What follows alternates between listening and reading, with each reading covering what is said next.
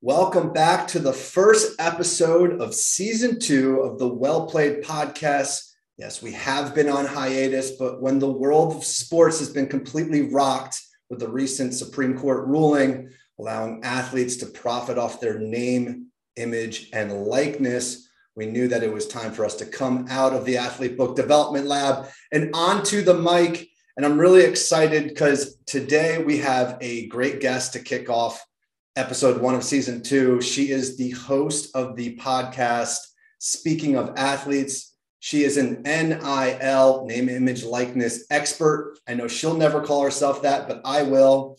And she's also an attorney and an athlete advocate. She played lacrosse at Duke University, and she was the SAAC chair of the Division I Student Athlete Advisory Committee. Hopefully I'm getting that correct. Please welcome our good friend, Maddie Salamone. Come on in, Maddie. Hey, Ryan. I was the ACC chair because I went to Duke. Oh, God. Re-record? No, we're not going to re-record. No, it's good. It's close. I got close. But yeah, you've done so much with that. And it's been such a interesting time since I've met you. I mean, like, during the dark days of COVID, you and I were, hold on one second. I'm going to freeze one thing, and I'm going to, Mariana, cut this little bit out. I just want to switch it so that our heads are at the same level. Okay. Because I can also sit, I don't know if that, well, yeah. Should I sit back? Because I was like, I'm down here and you're yeah. See if I get this chair up a little bit. No, you know what? Here, I got it perfect. Also lean back, but I don't know if that's better. Wait, if you're okay with it, I'll just re-record that first part and we'll just do it one more time. Okay. If that works. Wait, and just give me the right thing. It was ACC. ACC. You just got the wrong conference. Wrong conference. Classic. Okay, now our heads are perfect. I'm on a stool. All right. I'll go out again. All right. See you later. All right. So we're going to restart that. Welcome back to the first episode of season 2 of the Well Played podcast. This year, we're going to focus on name, image, likeness, NIL deals. Yes, we have been on hiatus, but when the world of sports has been rocked with the recent Supreme Court ruling allowing athletes to profit off their name, image, and likeness, we knew it was time for us to come out of the Athlete Book Development Lab and onto the mic. And with me today, we have an awesome guest. She's the host of the podcast, Speaking of Athletes. She's an NIL, name, image, likeness expert, even though she wouldn't call herself I will. She is an attorney, an athlete advocate, and she was the ACC chair of the Division I Student Athlete Advisory Committee. Please welcome our good friend, Miss Maddie Salamone. What's going on, Maddie? Come on in. Hey, Ryan. Now, we've done that twice now, and I think I brought the energy both times. What do you think? It's great. Yeah. Just couldn't get the video on this time. Yeah, exactly. It's been so nice getting to know you over the past few months. I think we met last December at an event that we were hosting. And so much has happened for you during this time. It must be crazy. I know one thing, yeah. You've just moved from Maryland to Florida. And with that, you have to take the bar now in Florida. How's that been going for you? Oh, it's super fun. Studying. It's imagine, just killing your brain every day. I can't even, there's no way to describe it if you've never kind of studied for one before. But you just feel brain dead at the end of the day. There's so much information to pack in, but NIL has been a great distraction from that. So I'm sure. Now, was NIL one of the reasons why you chose to move to Florida? I mean, I know early on they were kind of leading the charge with the legislation. Funny enough, no. I had been thinking about moving to Florida for a while before that. It just kind of coincidentally, it made even more sense in some ways after all of that, but it wasn't sort of the impetus to come down here now. So during the dark days of COVID, you and I were fans of Clubhouse. Like for me, I have not been in there in the longest time, but there was a moment of time where I was like pretty addicted to Clubhouse. And I felt like every time we stumbled in, you and I kind of kept on going into the same rooms. Oftentimes you were pulled up on stage. What do you remember from those days? And are you still on Clubhouse? Those days, I mean, technically I'm still on it. Once in a blue moon, I'll go on it if someone's doing a room and tells me about it. But I think the early days, it was just a lot. I mean, it was a really interesting platform. You got to have some great conversations with people. And it was neat for networking and meeting new people and getting to really talk, about different topics that, you're passionate about and care about. I think overall, though, it can get overwhelming. I felt like I was having the same conversations over and over again at a certain point, especially when it came to NIL. But no, it's still a neat platform for a lot of things. But I think it seems to be that if you're kind of in the coaching space or sort of in the social media world already, that's sort of, where you go to. Yeah. I feel as though if you had stock, it has risen, because there's not a lot of people that are in this name, image, likeness space. You do a really good job of breaking it down, which is some of the things I wanted to talk about in this podcast. I want to go through some deals, but I wanted to kind of set precedent of just some basic questions that, there's a lot of misinformation out there. A lot, yeah. I don't necessarily know everything there is about NIL. The athlete book, we are trying to facilitate, brands being able to post opportunities and athletes applying to them. But even with that, where now it seems like, with influencer and open doors out there, there's a lot of, there are players in the space for sure. And there seems like early standards are being set. But with the Supreme Court ruling, did it put an immediate end to amateurism? No. So the Supreme Court ruling, which also, wasn't directly related to NIL at all, really what it did was just say that the NCAA cannot restrict education-related benefits the way that it had been. So what they did though, can we go back? I just loved a lot of that. No, here, what's time? Sorry. Okay. Mariana, you cut that part out. Do you want me to ask again? Yeah. Okay. So the recent Supreme Court ruling, did it put an immediate end to amateurism?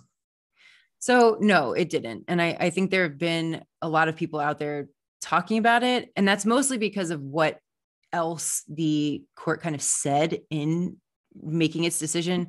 But ultimately that case was about education related benefits. And that was it. It was very limited. It didn't go beyond that into other compensation rules, including NIL. It didn't address that at all.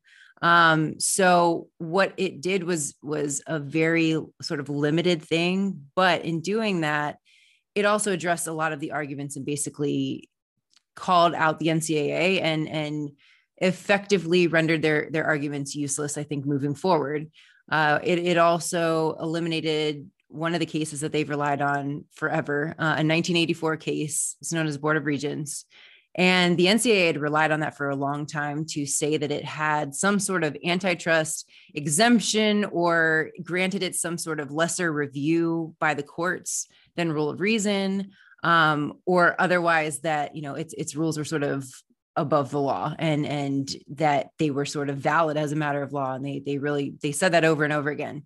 So this case sort of definitively from the highest court in the land said, no, that's never what the Supreme Court said at all. You've been misinterpreting this.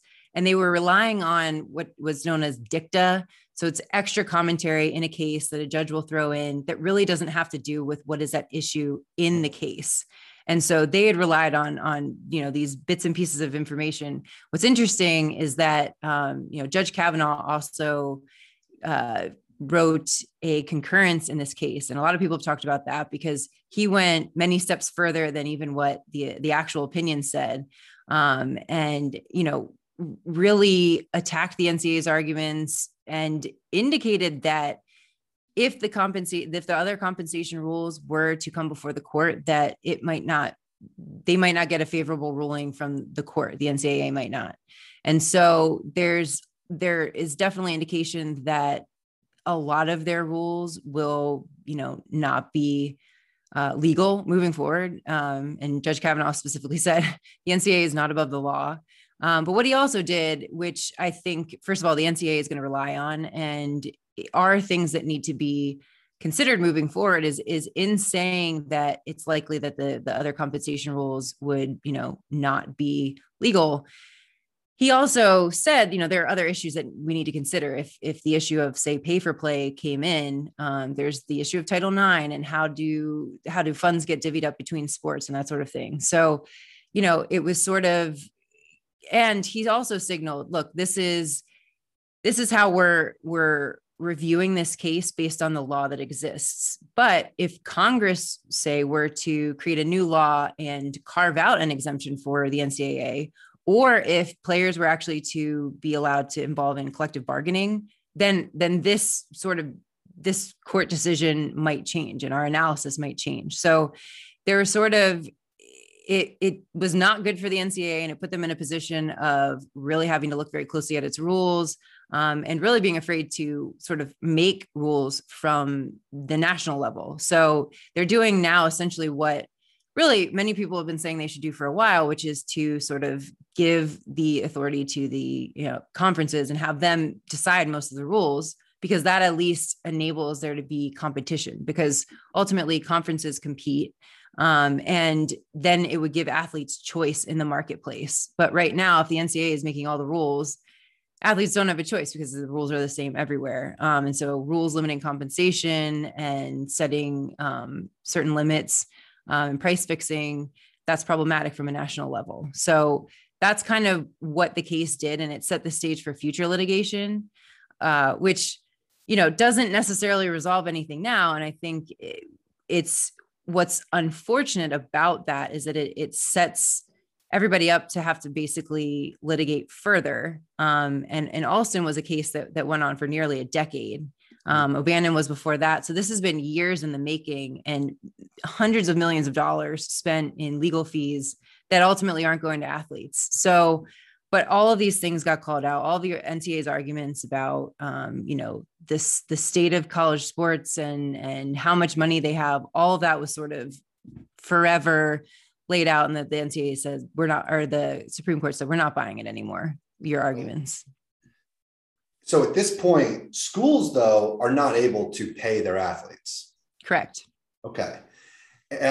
It sounded like there was, before the Supreme Court ruling, states were jockeying to push legislation. I know Ohio being one of them, but there was like 6 or 10 others. Like, how do in current state right now, do certain states have advantage over other states in terms of being able to get involved with name, image, likeness and their athletes? So it's interesting. I mean, so the Supreme Court case had absolutely nothing to do with NIL.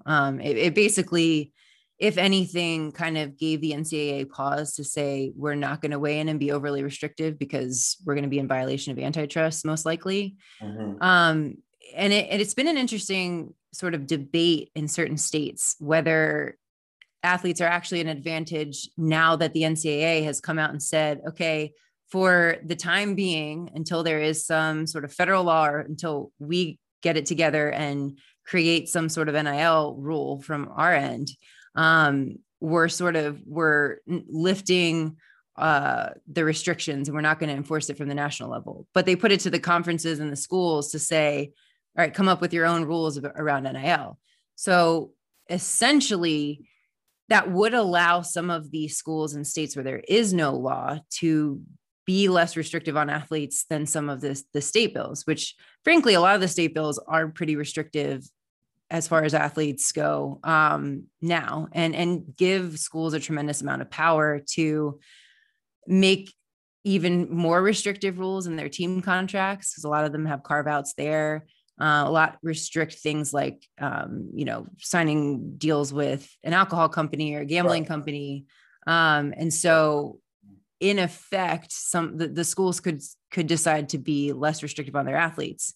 I think what that also does in the meantime is sort of give us evidence of, what these deals are actually going to look like. Because I think the NCAA and schools have been really reluctant to open this up, in part because their fear mongering might not work. I think, that somehow this is going to be hugely problematic if we lift so many of these restrictions, because from the beginning, they've wanted to set restrictions on market value, market rates of athletes, to say, basically, you can't be paid over a certain amount, which is sort of ridiculous if you think about it. I mean, there's no market rate for athletes, college athletes. It's never been done. I mean, they've never been able to take advantage of their NIL. You have to look at what does a typical influencer get paid when we're talking about endorsements, right? And so I think I read in a Sports Illustrated piece that it's 80 cents per follower, right? I mean, is that, I've heard that is like one area that how you can evaluate, if you're looking at it from the marketing and the brand perspective, it's really, well, what is the value? What is it? What is this reach? What is this influencer going to be able to give me? So it's not, I just don't see it as this is something that anyone at the college level can set that value. I think it's what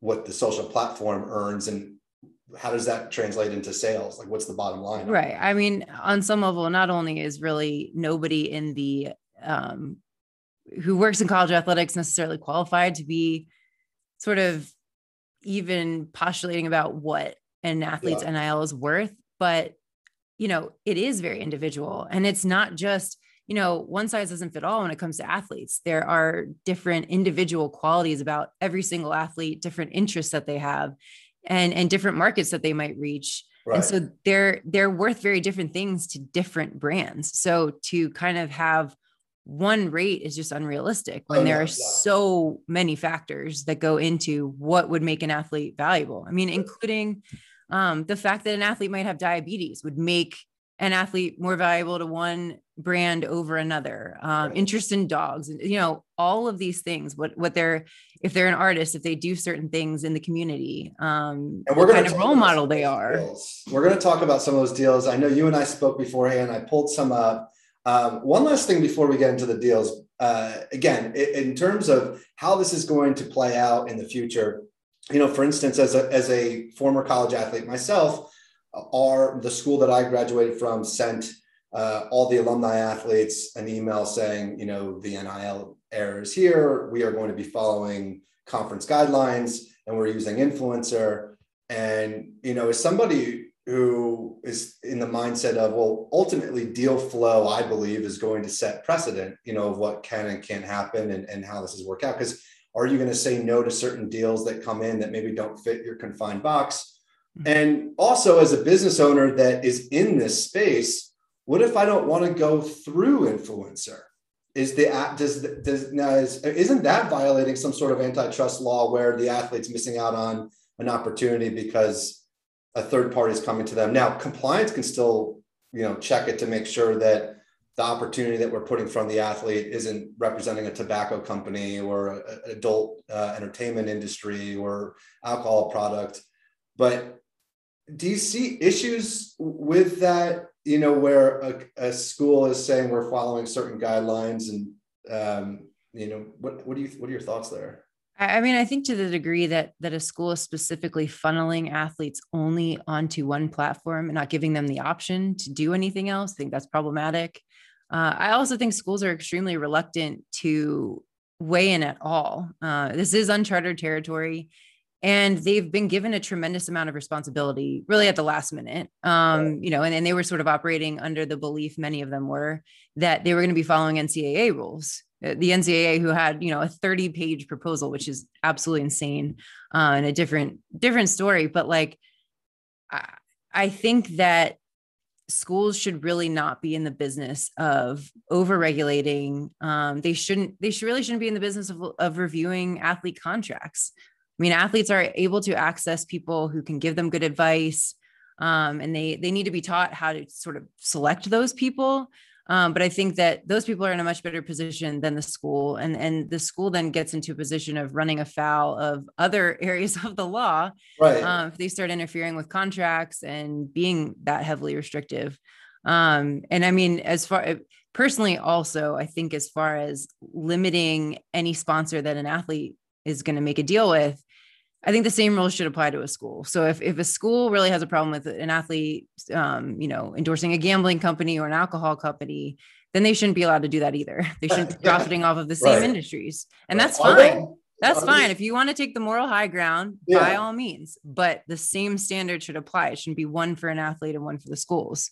So have you identified any schools that have sponsorships with those types of companies? I know Colorado has a gambling sponsorship. I forget what the company is, but they get a baseline amount, and then they make, I think it's $30 per person who's a new, subscribes to the platform, each new person. So they're getting people to engage in gambling. They're encouraging it because they profit from it.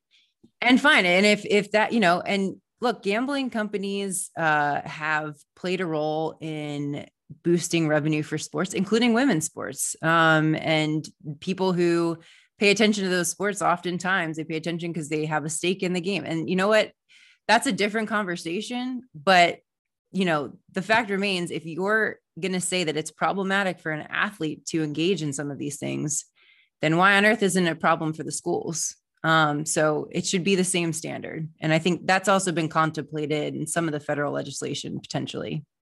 Well, I have highlighted here. So one of the kind of biggest announcements after this was released, the Cavender twins, I hope I'm pronouncing that correctly, which they entered into 2 endorsement deals, one with 6-Star Pro Nutrition and another with Boost Mobile. The later a whopper of a deal of College Standards. Again, this is where they're saying they have about 4 million followers on TikTok and Instagram.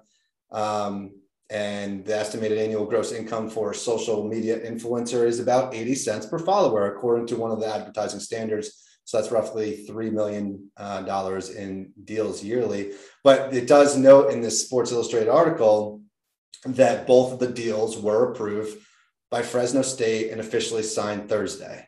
So, again, to me, it sounds like all of these schools are going to be doing some sort of checks and balances and approvals.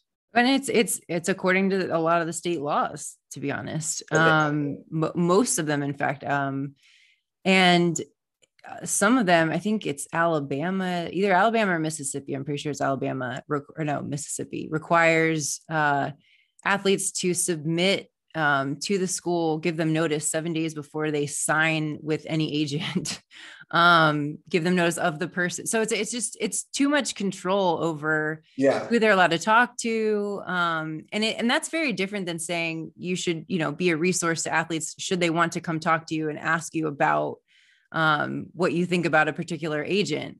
And maybe that's the point where a school needs to hire someone separately to handle that sort of thing. But they should be independent of the school. It shouldn't be someone who is, on the compliance staff, or has otherwise a potential conflict of interest. It's a problem. You're a sports agent and you represent NFL talent. From what I understand, you have to be approved. There's certification. I mean, you probably have to be a lawyer, right? It's what are the standards of being a sports agent in this name, image, likeness era? What do you have to do? I mean, that is one of the things that over the next several years is definitely going to be worked out. You do not have to be a lawyer to be an agent. Most states, you have to be registered in the state in order to be an agent in that state. And that's much like being a lawyer in order to practice. And there are certain exceptions that you can get, waived into, but in terms of the NIL laws, most of them are pretty clear that you have to be a licensed agent or attorney in that specific state in order to work with athletes who attend schools in that state. And already we're seeing a lot of, we call shady things happen on the part of agents and attorneys who are potentially going to put athletes in a really bad position moving forward, should anybody go after them. And another issue too is the enforcement mechanism, because, I've talked to individuals within the state who have, kind of expressed that there is no enforcement mechanism for agents who are not licensed in the state. Like they don't have a way to punish them. At least with attorneys, you can actually go after their bar license in another state. Mm-hmm. But in terms of agents who are not registered at all type thing, it's very difficult to sort of police that more. And that's something they're going to need to figure out. They're going to because, have to. You and I know there's some very predatory agents and attorneys. Yeah. Unfortunately. And that's been something, I mean, that was one of the things that's always been discussed, but quite frankly, we've been talking about this for a while. And the fact that that specific issue hasn't been sort of further addressed, and that wasn't the first thing that, the NCAA decided to take on, who, in my opinion, could be in charge of, licensing agents if they want to control that space and make sure that agents are complying with certain standards in order to access athletes. I'm okay with that. I think that may be, that makes a lot of sense in terms of what they would police. But they should not be policing the contracts of the athletes. That is a problem to me. Right. Who's facilitating those contracts? Because you and I know, not without naming any names, I think if you look into some of these high profile deals, you'll start to ask yourself questions. Hey, how is this person representing? How on earth are they representing them in a state? How are they? Yeah. Just saying, look into it all. That's all we're going to say. It's interesting. I just honestly, I don't want to see athletes caught up in this. And that's my biggest thing. And I think especially, agents is one thing, attorneys, know the law. Do not put athletes in a bad position. That's my feeling. All right. So personal situation, the athlete book works closely with a reputable mouthguard company, and they want to do a deal, and they would like the athlete book to promote it, where they generate a custom affiliate URL link for the athlete, and any mouthguard purchase through that link, the athlete earns $5 per mouthguard. I'm not a sports agent. I'm not an attorney. I'm someone who owns a software company that can facilitate this. I'm in the state of Delaware. What am I allowed to or not allowed to do? And I think on the company side, that's less heavily restricted. It really is applied to the agents and the attorneys wanting them to be licensed in the state. The idea being also, those are the individuals that are supposed to be looking at the deals and making sure what you're doing is above board. If that makes sense. So, I think for companies, I think companies should be aware of what the state laws are, because they shouldn't want to put athletes in a bad position either. And that puts a lot more pressure on them when there are 50 states and different schools now that are having, their own rules. And it's why I think you see certain conferences starting to take it at the conference level. Yeah. So it's right now it's an information thing. And because the schools are so behind in a lot of the things that they were doing, there's some unknowns right now, and all of this is subject to change. And the second that there's a federal rule, they'll have a preemption clause in it, and that will, be the law of the land. So it's going to be an adjustment period for the next several years, I think, as all of these things sort of get worked out. But definitely for companies, I think be aware of the school that the athlete attends that you're, kind of doing a deal with, and be checking those things. It's important. I think it's important on both ends, but it's also why athletes, need that sort of representation to make sure that, they're sort of staying aware of all of the rules and not getting themselves into trouble. Yeah.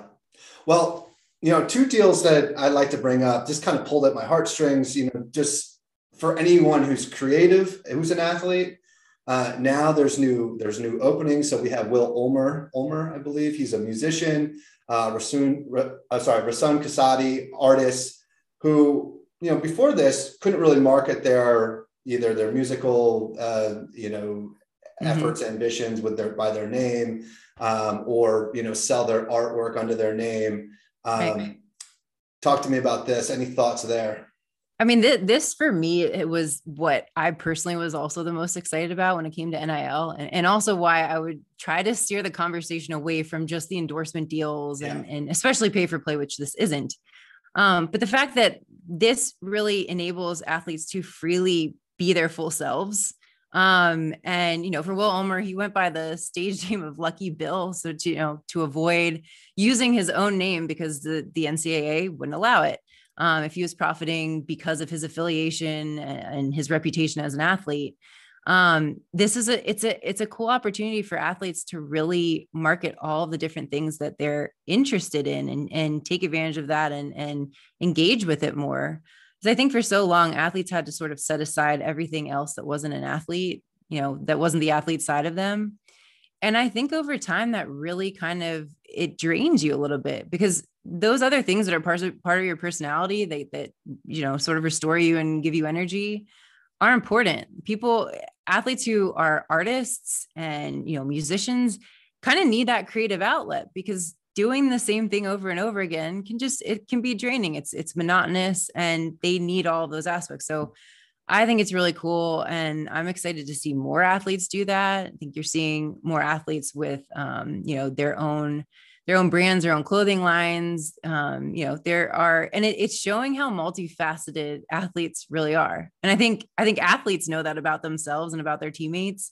But I don't think that the public has always been so aware of that. You're kind of put in one box as an athlete, and this is an opportunity for everyone to kind of let all of their personality shine in different ways. Well, I hope Rasan and Will are listening to this, because know that the Athlete Book would love to do a deal with you guys, have you into our virtual events, and help promote what you are all doing.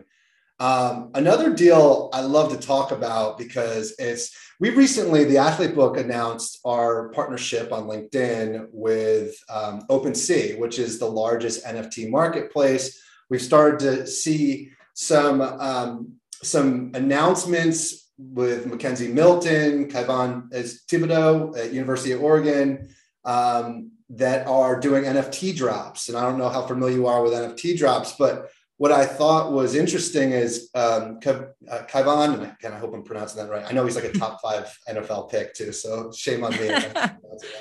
But I look, because he actually has minted his NFT. I think it's still an auction at the time of us recording this. And I was looking at the artwork, and I noticed you didn't see the University of Oregon branding.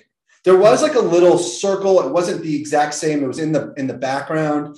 What are the rules around creating digital art with any of the school branding? Are you able to use that in any of the marketing with whatever you do, whether you're marketing yourself as a camps or doing an NFT? Thoughts there? Gosh, so much of it depends, and that's such a lawyer answer.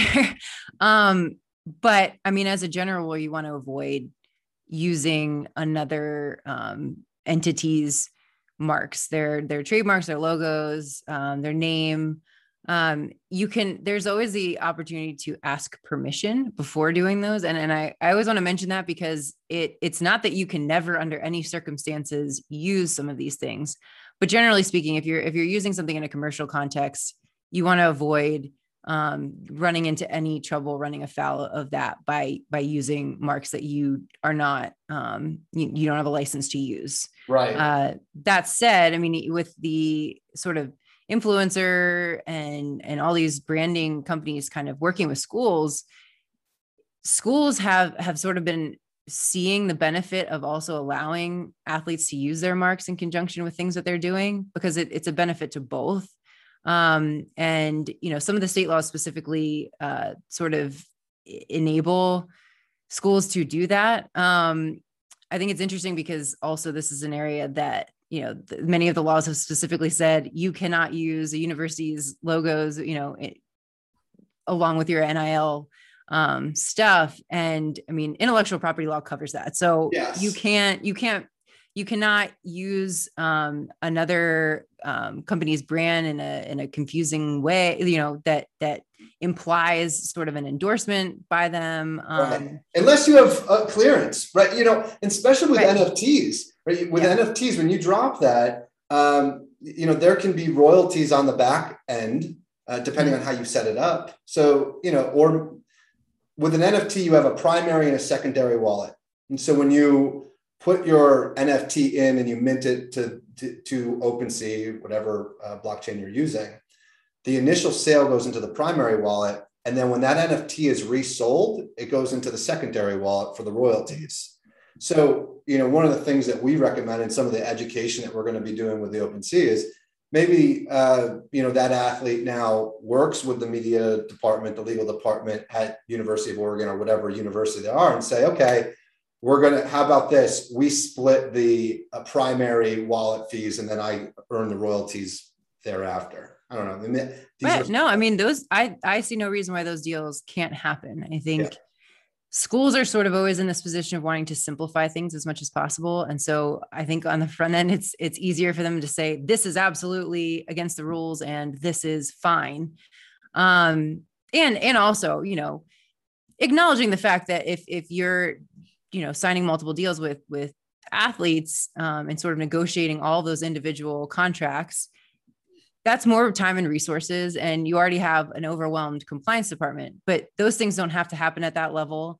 And there are ways around it. And I think that as schools start to realize the real potential for them to sort of also collect some of the funds that are going around, they're going to be in that space even more. And they're going to be signing deals in conjunction with athletes because it benefits everybody. And it's advertising for them just as much as it is the athletes who are signing any of these endorsement deals.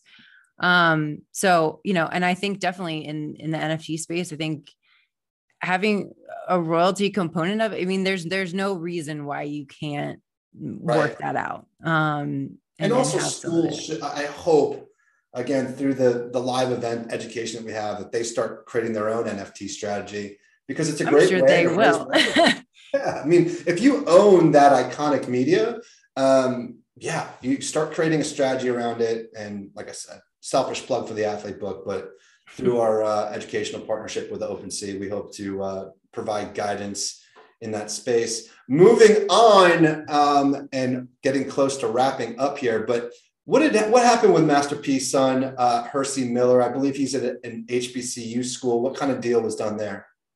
I believe he signed a 4-year, $2 million contract. And look, this is a connection. Obviously, he had through his dad, and those deals are going to happen. And what's interesting is, he attends an HBCU. Where does he go? Is he at Jackson State? I think so. I believe so, if I'm not mistaken. That's Deion Sanders. He coaches the football team there. Okay. Yeah. So, going out of that area. Yeah. I think it's an interesting lesson there are all sorts of reasons why a brand is going to want to sign with an athlete. And, there are plenty of people that want to sign with athletes who go to HBCUs. If you even look back further, the first athlete who started making money on their NIL was an NAIA player. I think she played volleyball, and she, over COVID, had started her own either YouTube channel or was something, I think maybe TikTok, doing DIY projects, and that picked up a following. So again, there are all sorts of reasons why an athlete is valuable. And I think what's interesting about this particular deal is that initially there are some naysayers early on saying, I want to see the specifics. I don't believe it. And then equally, you had people who are saying, see, it's starting already. This is an outrageous deal. And, this is above market rate for an athlete. And, it's well, who's to say what's, above market rate, and why do we care? Right. Is the world ending because if this athlete is worth that much to a brand and they're willing to pay it, why is anybody else stepping in? Yeah. Truly, who does it really benefit? So I think you'll see some more of those deals. And you're going to see a lot more athletes getting clever about pitching themselves to different brands and determining what sort of sets them apart. And I think that's the biggest piece of advice that I could give to athletes is, think about who you are, what matters to you. And when you're looking to partner with brands also, think about what they represent. Don't just jump at the first deal that you get, make sure that it's in line with who you are and what you are about. And things like, the athlete that signed a deal with Petco, who has a dog, an animal lover. PetSmart. Sorry. You're right. Trey Knox, I believe it was. Yeah. And so it's stuff like that. The loves dogs or animals, right? Right.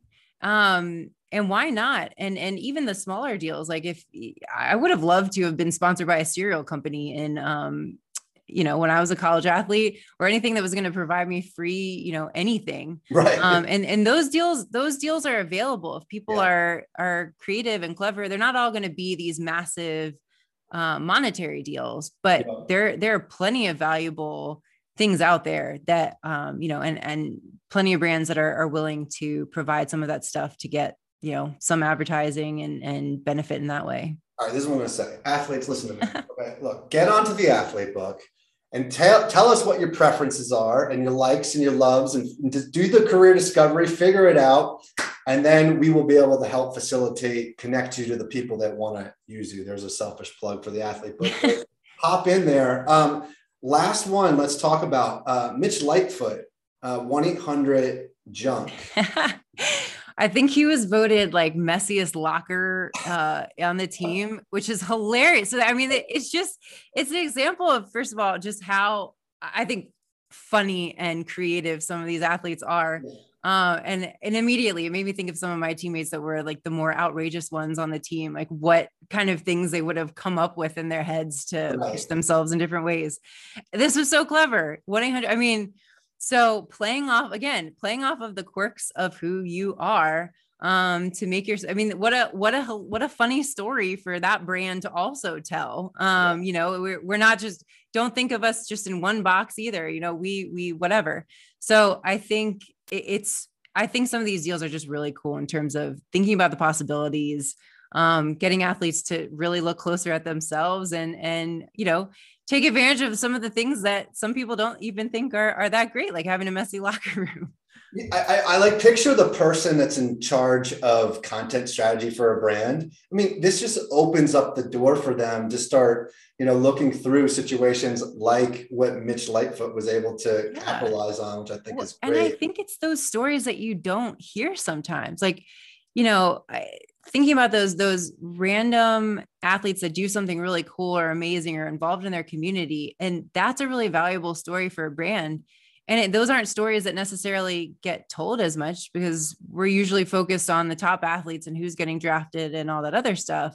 But there are some athletes doing some amazing things out there. And it's, I think that's what some of these brands are really targeting, is these sort of niche, areas. Yeah. And you know what? That is what we want to dive into with, what do you think about this NIL deal on the Well Played podcast? And I don't know, Maddie, maybe I can coerce you to be a regular co-host here. No, it's awesome. And you know what? There's a lot of athletes that really just don't even care about the name, image, likeness thing. And some of them want to work on, maybe in New York City, maybe they want to do sales and trading. And if they do, they should check out the Athlete Book's new partner in post with Royal Bank of Canada. As of the time of us recording this, they have 20 internship positions available in New York City in sales and trading. Get this, Maddie, making an $85,000 salary during that 10-week period. And the goal, obviously, for that internship is to get the full-time job. A lot more than any of my internships. Everybody I tell that to, they're like, "Oh, that I got an internship." And so Royal Bank of Canada, we'll dedicate this episode to you, and look forward to the next NIL conversation that we have, where we will highlight what Amazon's offering, because they are also partnered with the Athlete Book. And so, Maddie Salamone, anything that we can plug for you? Maybe the recent documentary you were just featured in, or what else? What do you have there that we can plug? I mean, yeah, you can follow my podcast, Speaking of Athletes, or my YouTube channel, Y Channel. And I try to post, informational videos and podcasts to kind of help athletes and to give them things to sort of think about in this new era and just in navigating college athletics in general.